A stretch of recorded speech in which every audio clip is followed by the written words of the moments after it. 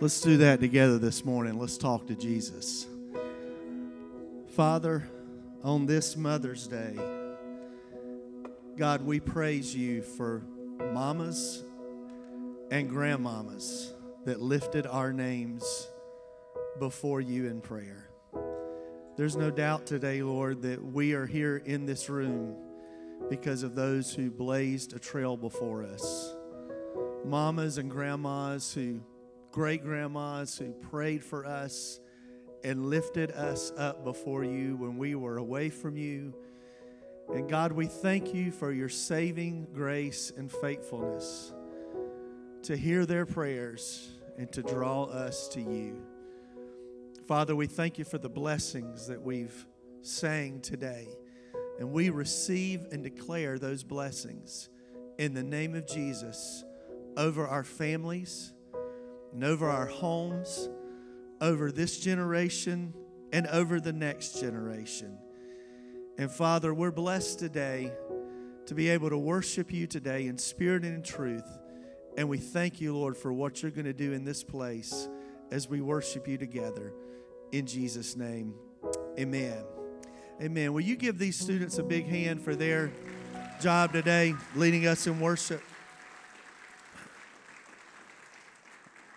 I asked them to do something a little bit different today. Normally they peel the paint off the walls when they play, and they're going to do that 2 weeks from today on Graduate Sunday.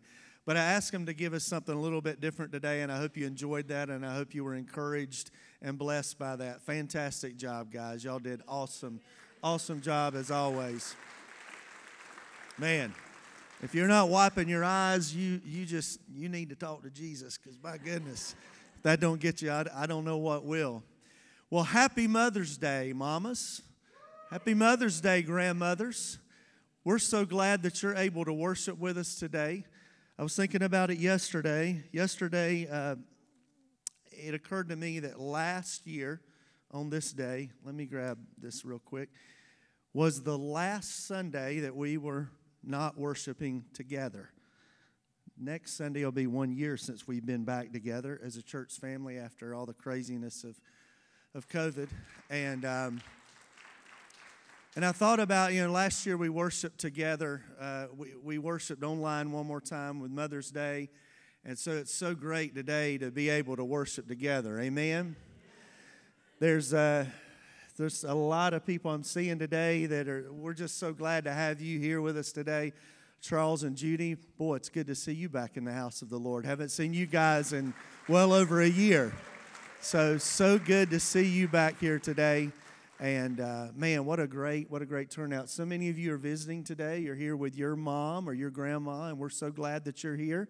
And thank you for being with us today. Well, today we're going to do something really different, and I'm really excited about this, not just because I get a day off, but because you're going to get to hear for some ladies who are really going to speak into your lives today. We had planned to do this last year on Mother's Day.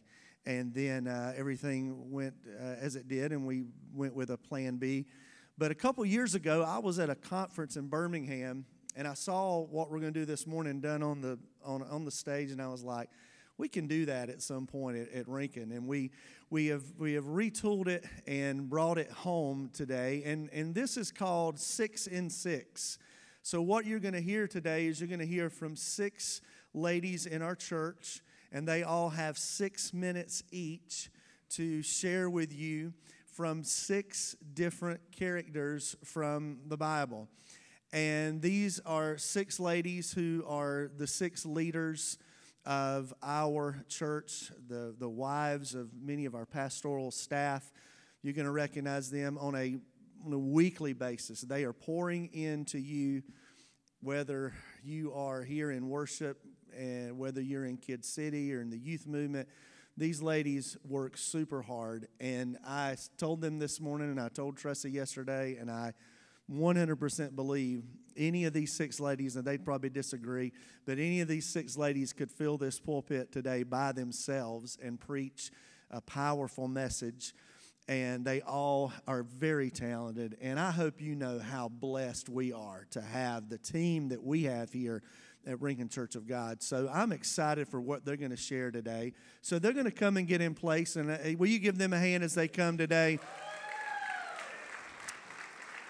And I'm going to kind of introduce what they're going to do today.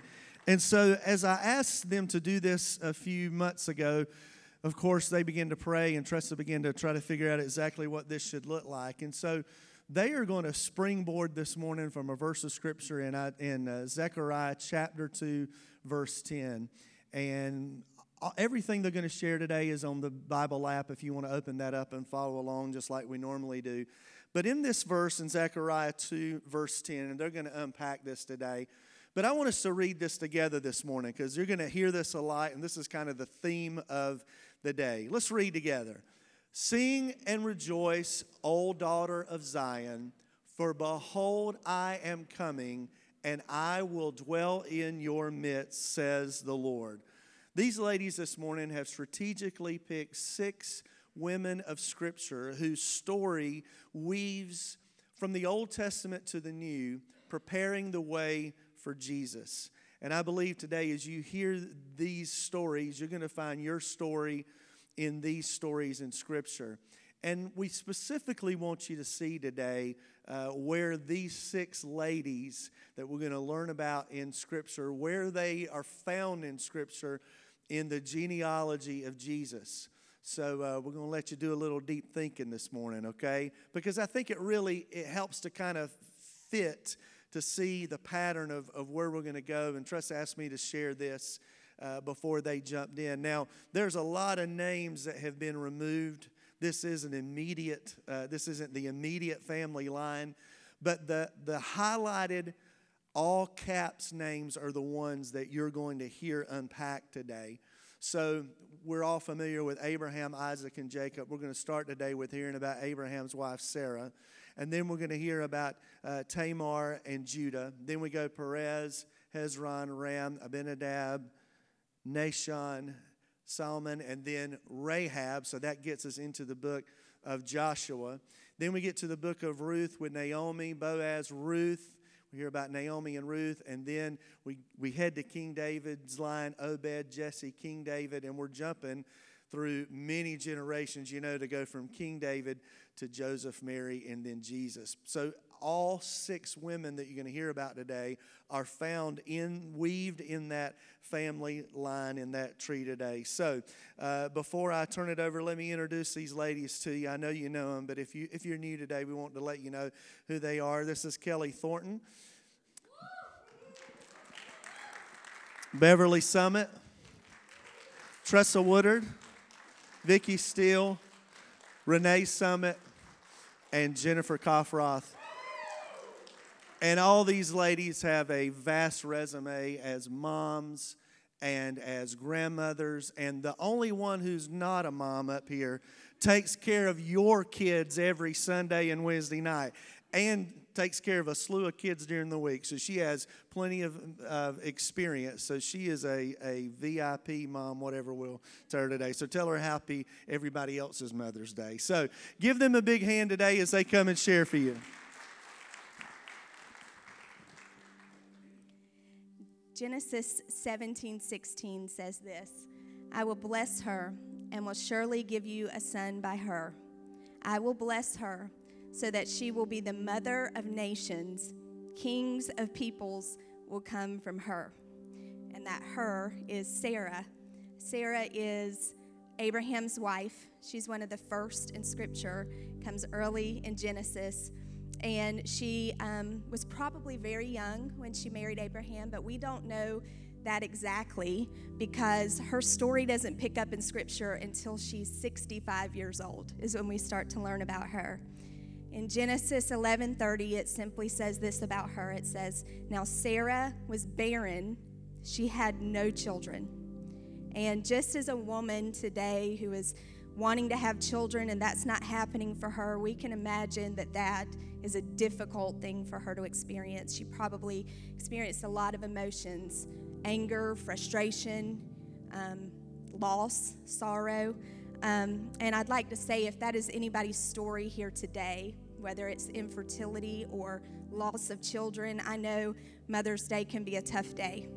for some. And I hope and I pray that Sarah's story gives you encouragement today. So we first hear, like I said, that Sarah is barren. And then over a 25-year period, we see this pattern of the Lord coming to Abraham and telling them that through Sarah and Abraham is going to come many descendants. A great nation is actually going to be established through them. And we see Sarah and Abraham, every time the Lord comes to them being obedient to what the Lord tells them to do. They build altars to help them remember what the Lord has promised to them. But for 25 years, they don't see anything change in regards to that promise that the Lord's giving them. But then you fast forward the end of the 25 years, Sarah's 90 years old, and she gives birth to her only son, and that's Isaac. And of course, a 90-year-old person having a child is miraculous in and of itself.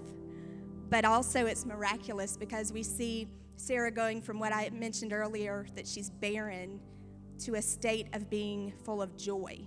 So this actually changes her identity, that she sees the Lord faithful and to his promise to deliver that child. So about a year right before Sarah has Isaac, the Lord comes to her and has a conversation with her.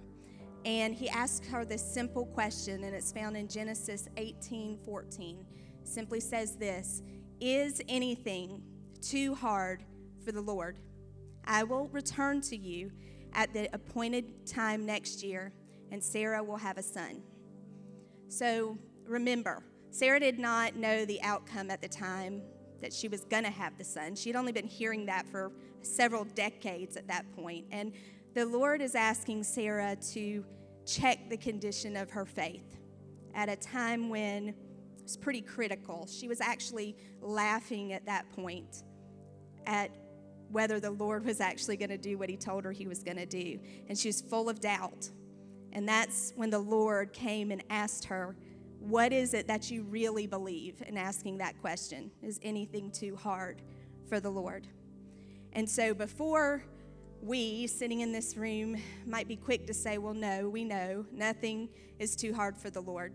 We know that logically, but stop for a second. Ask ourselves, like in the midst of our thoughts, our worries, the things that keep us up at night as mamas, those things, how does that really answer that question? And we're in terms of what we believe. And if we think that way, it really should make us wrestle a little bit. It makes me wrestle with that. Like Sarah, we will all have to wait. She waited 25 years, and the Lord still showed up right on time. We will all have times when we don't see a way forward possible for what he says he's going to do to actually take place. And remember, Sarah didn't actually see the full promise. She saw the birth of Isaac, but she didn't see this great nation being established, and our Savior coming into the world through her, like the Lord promised. So I would say, mamas, it's sometimes who we are raising who is going to see the fulfillment of the promises that the Lord starts in you and me.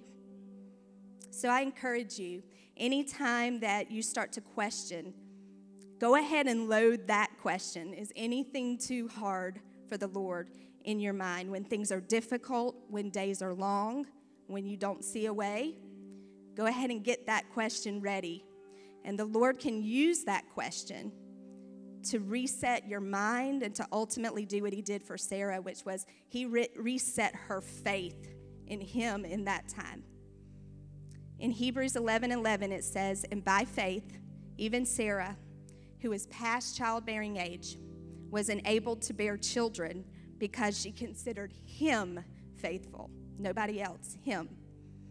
And so I will leave you with this other promise that you're going to hear all throughout today.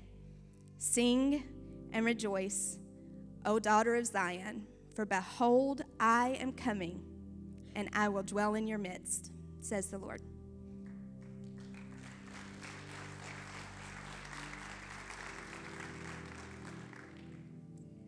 Zechariah 2:12 is a continuation of the verse that we looked at earlier today. And it reads, God will reclaim his Judah inheritance in the Holy Land. Now, Zechariah is describing one of his visions of the New Jerusalem. And I want to go back and explain what that Judah inheritance, what it actually is, and where it started. So in Genesis 38, we read Tamar and Judah's story. Tamar was connected to the house of Judah through marriage. First, she was married to Judah's firstborn, but he was so wicked in the eyes of the Lord that he was actually struck down. So then Judah's secondborn, Onan, was supposed to be the kinsman redeemer, and then Tamar was married to him. However, he did not fulfill his duties, and he was also struck down. So Judah has one son left. His name is Shelah, but he's very young. And at this point, Judah's probably also a little nervous for his third son.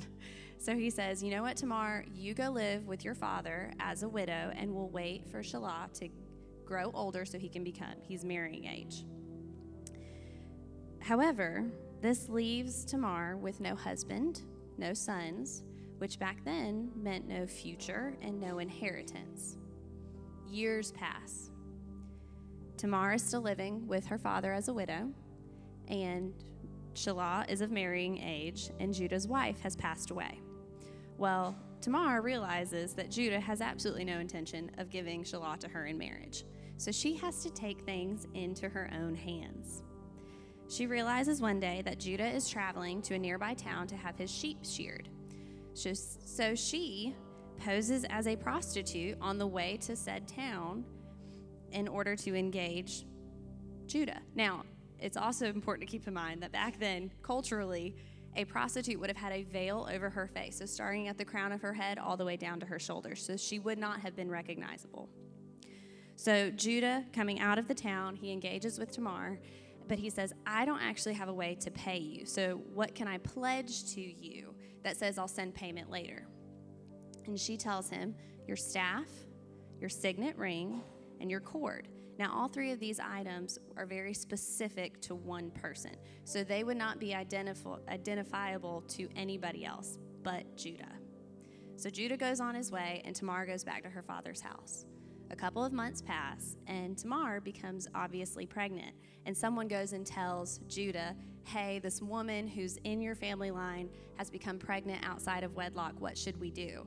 Well, Judah is gravely insulted, so he says, you know what, let's burn her. Feels like a fair punishment. Let's do that. So he orders her to come back to his household, but on the way, she sends the 3 items to Judah. And she said, these 3 items are the child's father. Do you recognize them? Which, it doesn't matter what version of scripture you read that in, that's always a little bit sassy, because it's like, do you recognize them? They're all 3 words, which of course he does. And he says, at that moment he declares, Tamar is more righteous than I. Her place is restored in the house of Judah, and through her, Judah's line and inheritance is continued. Now, why that's applicable to us? Tamar's circumstances were very grave. However, she understood that marriage is a covenant, and she had covenant rights under that marriage. She had rights to a future, and she had rights to an inheritance. And she pursued those rights even through her circumstances. She was not going to let things that happened to her determine her future. She believed in the future that was promised to her, and so she was going to fight for it, and she would not falter through it. She had to do some very difficult things, and sometimes we have to do very difficult things. But through Tamar's pursuing of her future, she not only pursued and solidified her own future, but she did it for years to come, all the way through the lineage of Christ. And she had no idea what she was doing, but her faith in her covenant rights under marriage went completely past her belief in her circumstances. And she was not going to let her circumstances determine what she knew she was owed. And we have to ask ourselves, how often do we do that? We look at our circumstances and we say, okay, but my faith is still really strong. I'm gonna still get this, which is wonderful. But how often do we still pursue that promised future or our covenant rights that we have? How often do we take actions to still pursue it regardless of our circumstance? So today, I ask you, is your circumstance defining your actions in pursuing of your covenant rights? And if it is, then we need to reevaluate some of our circumstances and hold that covenant right higher than our circumstances, because it is. And just like Tamar's actions pursued Zechariah's vision of a new Jerusalem, where they will sing and rejoice, daughters of Zion, for behold, I am coming and I will dwell in your midst. Are we too pursuing our covenant rights?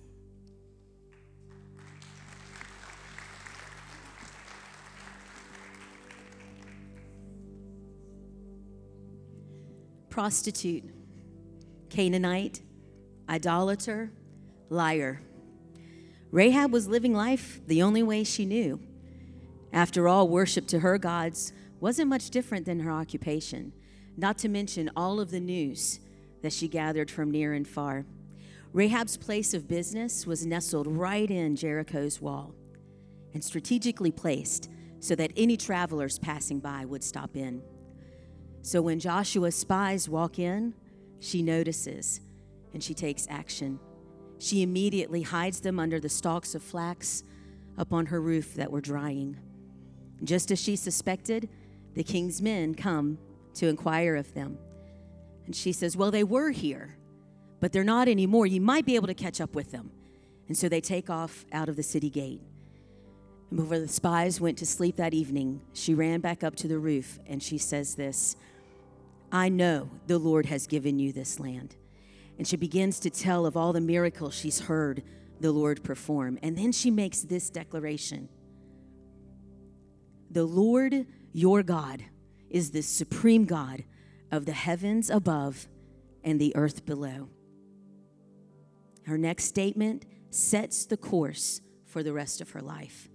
Rahab tells the spies to save her and her family for helping them. And they agree.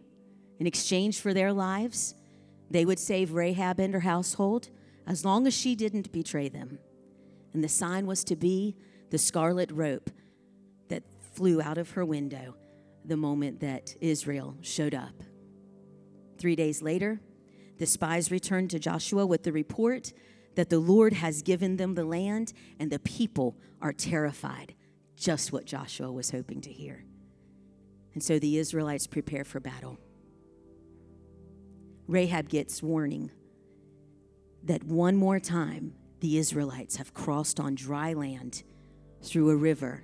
This time it was the Jordan. They are on the move. Just days later, Joshua and the Israelite army descend on Jericho. Rahab goes through the rules one more time. Make sure that that scarlet rope is outside that window. And she looks at her family and says, do not step 1 foot out that door. And Joshua and 40,000 of his men surround the city. But then something really weird happens. They walk one time around and leave. They did that for 5 straight days. But the 7th day was different. They changed it up a little bit. They walked 7 times around these 8-foot thick walls. And immediately the walls begin to tremble and shake. And with a loud, thunderous cry, Jericho and its people are exposed to the Israelite army as they rush the city. Joshua tells the spies, go save Rahab and her family and take them to safety. And Joshua and his men burn Jericho down to the ground. But Rahab and her family are saved. Rahab is brought into the family of God. It's believed that one of the spies was named Salmon, son of Nahshon, a prince of the house of Judah. And Salmon takes Rahab as his wife. And together they have Boaz, the great-grandfather of David, king of Israel. And the rest is history, as we're about to hear. What you see take place is Rahab's beautiful story of redemption. Even before the spies came to her house, her heart has already turned towards God and away from her fake gods, even her king. And we are witnessing the very moment that Rahab takes a leap of faith and trusts in a God whom she has never seen to hand over her life on the promise of a scarlet rope hanging from a window. What a beautiful illustration of God's love. And just as Rahab's life was spared by that scarlet rope, years before that, the Israelites were spared by the lamb's blood over their door that last night in Egypt. And what a beautiful reminder this morning of the blood of Jesus that was shed on the cross for you and me. Rahab's story proves to us that there is no person Jesus' blood cannot cover, and no sin that his blood cannot cleanse. But that's not all. Did you catch the name of Rahab's son? Her decision to follow the God of Israel not only saved her and her family when Jericho came crashing down, it altered the course of her family tree. Where are you in Rahab's story this morning, Mama? Are you living in Canaan, living life as you've always known it? Maybe it's feeling worthless because of your past, or is there something else on the throne of your life that you're worshiping, because we all worship something? Or could it be the risk of leaping into the unknown to serve a God you're trying to figure out? Maybe you've taken that leap of faith and you're living life and living it more abundantly under God's grace. Wherever you are this morning, know this: the identity we have in God transcends far above the broken person we were before our encounter with him. It is never too late to receive redemption and alter the course of your family's legacy. So sing and rejoice, O daughter of Zion. For behold, I am coming, and I will dwell in your midst, says the Lord.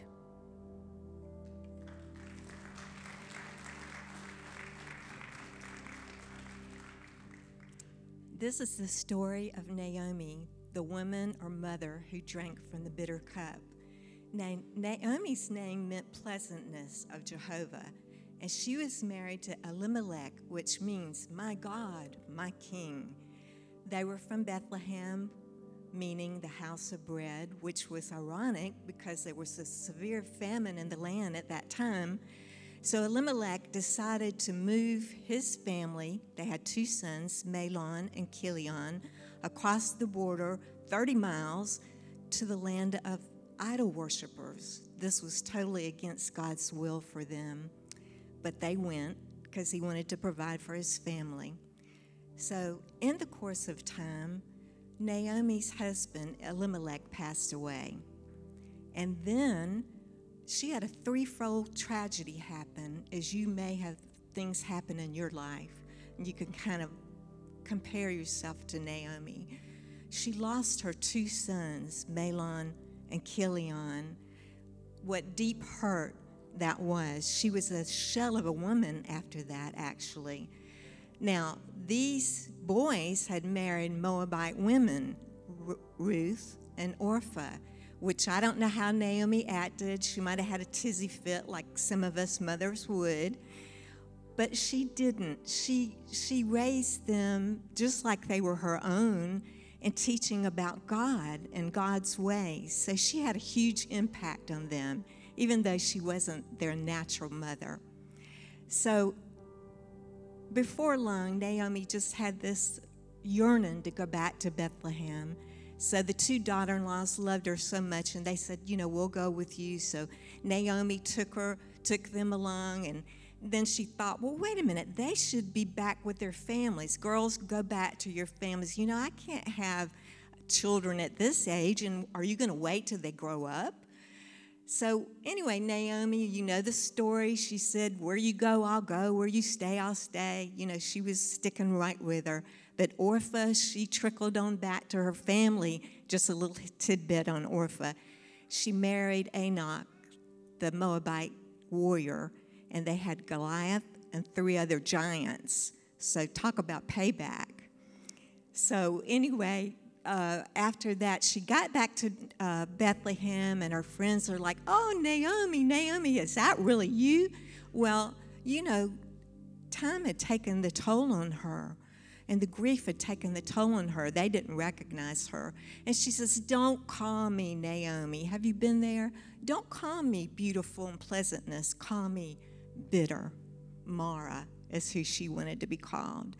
So after a time, Bethlehem began to do well with its crops, and Elimelech had a nephew named Boaz. And his father was Salmon and his mother was Rahab. So anyway, she did a little matchmaking, and Ruth went into the fields to glean, and before long they were married. And then they had Obed, which was the father of Jesse, which was father of David, and right on down the line to Jesus. So you know that story there. But, she laid this little baby on her lap, and I'm sure that joy was just in her heart at that point. And she was rejoicing because her friends was like, "Oh, Naomi, God has given you a son again. And your daughter, she's better than 7 sons." So she must have been a really good daughter-in-law. So anyway, here Naomi's joy has been restored. Naomi thought, as we do sometimes, that God was punishing her. So she was willing to accept that punishment, that this is my lot in life. So I'm going to just go along with it. I've lost everything because we were disobedient. But no, God restored her. In Zechariah 9:12, Jack, if you'll put that one up, it says, "Return to the stronghold. Return to the strong tower. You prisoners with hope, today I declare that I will return double what was taken." So that scripture really speaks, doesn't it? And the main points of this is that God has not forgotten you. You are not defined by your past. God loves you, and if you would trust in Him, He'll restore you to life and joy. And the scripture that we have all been looking at today in Zechariah, Jack, if you'll put that one up. "Sing and rejoice, O daughter of Zion." And I'm sure Naomi did. "For behold, I am coming, and I will dwell in your midst, says the Lord." Amen.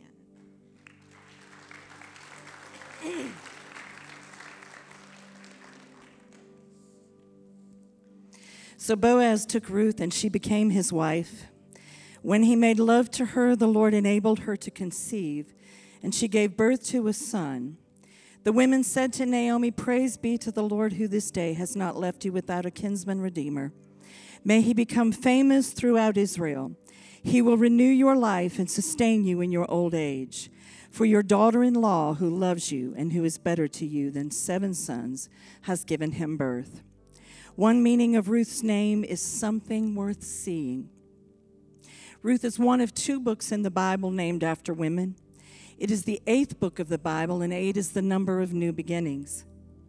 It's a beginning to end story that includes famine, begging, death, lost relationships, new locations, new relationships, tragedy, and blessing, and all of it was part of the plan.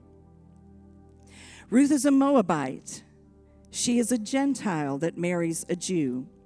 But her courage and loyalty to her mother-in-law will serve in place of genealogy, as she is mentioned in the lineage of Jesus in Matthew's gospel. Ruth is the story of God taking someone from the background and moving them to the forefront. At the end of chapter 1, Naomi heads back to Bethlehem, Judah, and she takes with her Orpah and Ruth. Partway back, as Vicky's already mentioned, she stops and she says, "You need to go back to your homeland. Go back to your people. I don't have any more sons. And even if I did, would you wait for them to grow up? Go back." Orpah reluctantly goes back, but Ruth clings to Naomi. And when Naomi sees that she is determined, Naomi stops urging her. The story is down to two women, and their common thread is pain. There's probably a whole lot of who would have thought. Who would have thought I would be divorced? Who would have thought I would have lost my job? Who would have thought I would be sick? Who would have thought I would have been abused? Everybody has a who would have thought.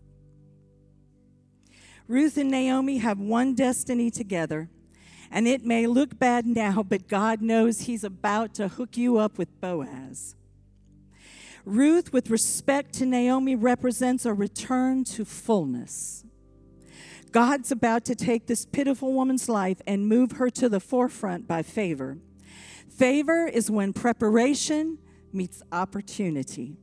And if you have nothing and nobody, you are a prime candidate. She's dusty, dirty. Her hair is probably matted, and she's begging. Ruth is a famine-starved beggar with destiny beating in her heart. You see, you have to learn to think big in small places. Ruth was probably thinking, I may be begging now, but I won't be begging for long. Chapter 2 has a phrase in it that struck me. It says, as it turned out, or in other translations, it just so happened. You see, it was through a series of divinely appointed circumstances that she ended up gleaning in the field of Boaz, who was their kinsman redeemer. She's begging and picking up what nobody else wanted. But one day, the one who was begging would be the one giving the orders. She marries Boaz, and she owns the whole thing. She stepped onto and started gleaning a portion of what would all be hers. And by Boaz's wishes, she now has access to the very harvest, not just what the harvesters were leaving behind. In chapter 2, Ruth receives everything in abundance, overabundance, from every point of view. Naomi gives her specific instructions about going to the threshing floor, which is a place of breakthrough. Naomi says to her, wash something, remove something, and anoint yourself. You see, a lot of people haven't stopped at the place of sacrifice and offered everything to God, surrendering their will. They still operate by what they desire. But Ruth said to Naomi, I will do everything that you have said. So Boaz, in chapter 2, verse 8, so Boaz said to Ruth, my daughter, listen to me. Don't go and glean in another field, and don't go away from here. Stay here with the women who work for me. Watch in the field where the men are harvesting, and follow along after the women. I have told the men not to lay a hand on you, and whenever you're thirsty, go and get a drink from the water jars the men have filled. At this, she bowed down with her face to the ground and said to him, why have I found such favor in your eyes that you notice me, a foreigner? Boaz replied, I've been told all about you. Ruth, in chapter 2, verse 10, bows with her face to the ground and assumes a posture of worship. Revelation chapter 7, verses 9 through 12, when praise rang out in the heavens, the angels began to sing, and all of the elders and every existing celestial being began to prostrate themselves before the King of Kings. Everything in them recognized that they were in the divine presence of God. Nothing in them or around them had the desire to remain standing, because they were all consumed by Him. This was a time when they were being called into true purpose. For the angels, it was not time to be messengers. For the elders, it was not time to sit in eternal council. For the cherubim, it was not time to be the manifestation of His work. For all, it was time to worship God. I fall on my face in worship to a presence I am not worthy to behold. I fall on my face to worship Him, that I respect and show Him that I respect the fact I do not consider myself to be equal to His glory. So I lower myself to the floor and put my face into position on the floor, because when His presence is being revealed, it only becomes important what He looks like. The part of Himself that He desires to reveal to us. So sing and rejoice, O daughter of Zion, for behold, I am coming, and I will dwell in your midst, says the Lord.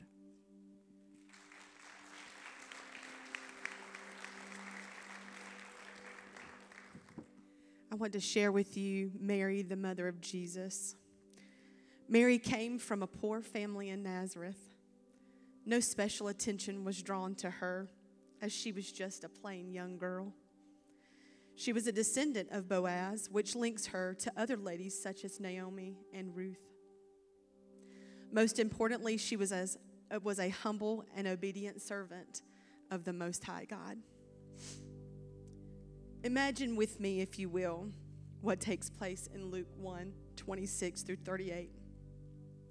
Now in the 6th month, the angel Gabriel was sent by God to a city of Galilee named Nazareth, to a virgin betrothed to a man whose name was Joseph, of the house of David. The virgin's name was Mary, and having come in, the angel said to her, "Rejoice, highly favored one. The Lord is with you. Blessed are you among women." But when she saw him, she was troubled at his saying, and considered what manner of greeting this was. Then the angel said to her, "Do not be afraid, Mary, for you have found favor with God. And behold, you will conceive in your womb and bring forth a son, and shall call his name Jesus. He will be great and will be called the Son of the Highest. And the Lord God will give him the throne of his father David, and he will reign over the house of Jacob forever. And of his kingdom there will be no end." Then Mary said to the angel, "How can this be, since I do not know a man?" And the angel answered and said to her, "The Holy Spirit will come upon you, and the power of the Highest will overshadow you. Therefore also, that Holy One who is to be born will be called the Son of God. Now indeed, Elizabeth, your relative, has also conceived a son in her old age. And this is now the 6th month for her who was called barren. For with God, nothing will be impossible." Then Mary said, "Behold the maidservant of the Lord. Let it be to me according to your word." And the angel departed from her. What this says to me today is that Mary was highly favored among women, blessed. Ladies, women of God, you are blessed. God also entrusted her with such a special task of giving birth to the one who would save the world, but also who would save her. Mary chose to believe the impossible. In Luke 1, Mary says, "Let it be to me according to your word." She chose to believe that God could use someone like her to bring forth the promise. God will use you, women of God, no matter where you've been, no matter who the world has labeled you. He can use you. Even in all of the questions that Mary had, the thoughts, the fears that was told to her that day, Mary rejoiced.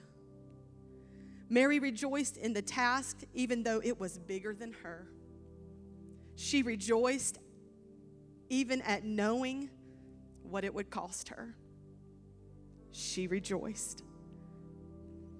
Luke 1:46 and 47 says it best. This was her song. What song are you singing this morning? What is your song? My soul magnifies the Lord, and my spirit has rejoiced in God my Savior. So this morning, I want to ask you, will you rejoice in what God is doing in you? Even if it doesn't look like what you thought it would look like, are you rejoicing? Will you rejoice in your circumstance? Will you rejoice in the leading of the Lord? Will you rejoice in your assignment that God has called you to? Sing and rejoice, O daughter of Zion, for behold, I am coming, and I will dwell in your midst, says the Lord. The great news is, He has come. Hallelujah. And He is in our midst. Say it with me. Sing and rejoice, O daughter of Zion, for behold, I am coming, and I will dwell in your midst. Amen, says the Lord.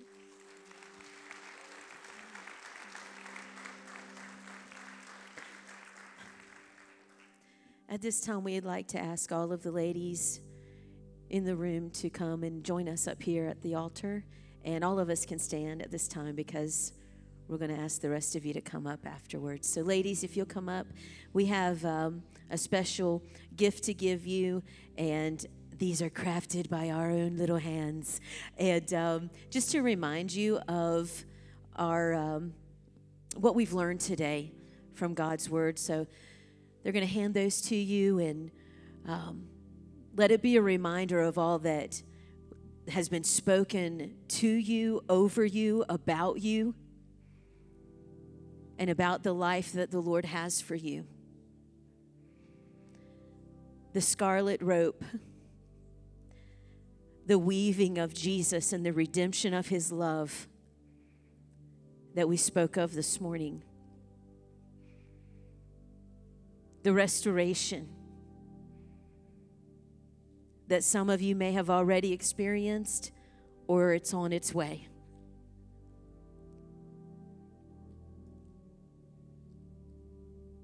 Let us rejoice this morning for all He has done for us.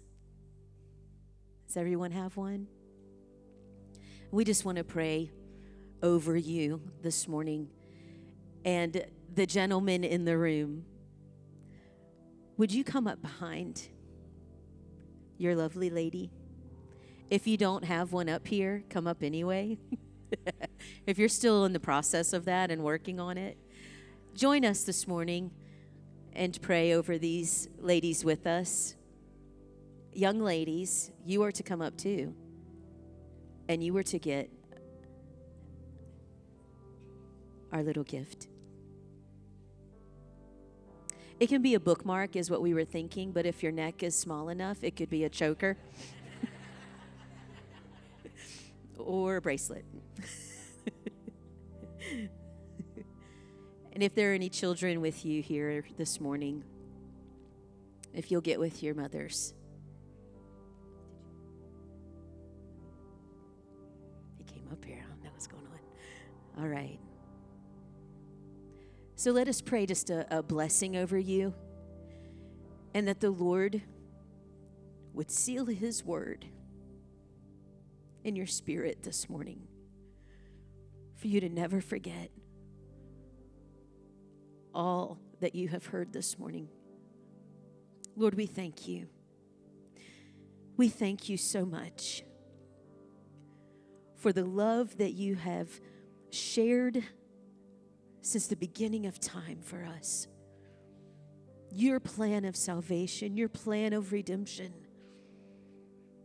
and the men and women throughout history you specifically chose to bring about your promise of your Son and all that He would do for us. And Lord, as we stand here in your midst, as we stand in your presence, you know exactly where each lady is. They may have been moms for a long time, like Naomi, or they may be a lady in waiting. Lord, you know where they are, and you know what they need from you and who they need you to be for them. So, Lord, we pray that you would meet them where they are. If they need redemption, be their Redeemer. If they need restoration, raise them up out of the ashes and restore them. Lord, if they have been so wrapped up in the circumstances of life, we pray that they would rejoice in you. Father, if it's been a while since they have pursued you, bring dead things back to life, that they will pursue you with all of their hearts, and remind them that nothing is too difficult for you. Nothing is impossible when you have it in your control and in your hands. You are capable to do anything. And Lord, we now pray that you would bless them as we sang earlier. May the Lord bless you and keep you. May his face shine upon you. Lord, touch our generations to come. Touch our family. Touch our children and their children.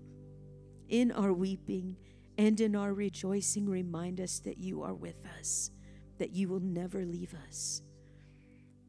And as we hold on to these simple little reminders, flood us, God, with your word that is true, and you who are faithful. In your name, we believe and we rejoice.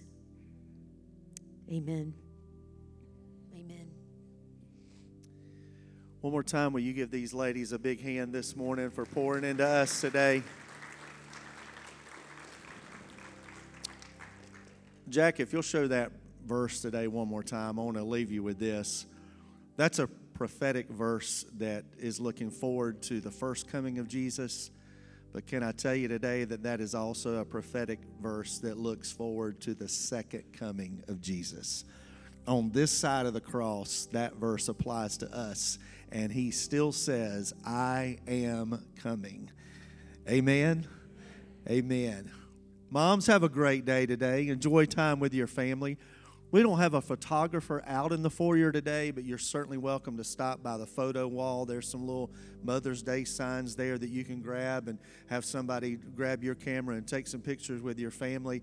But thank you for being in worship today. Have a wonderful Mother's Day, and we'll see you back here Wednesday night for Family Ministries Night. God bless you.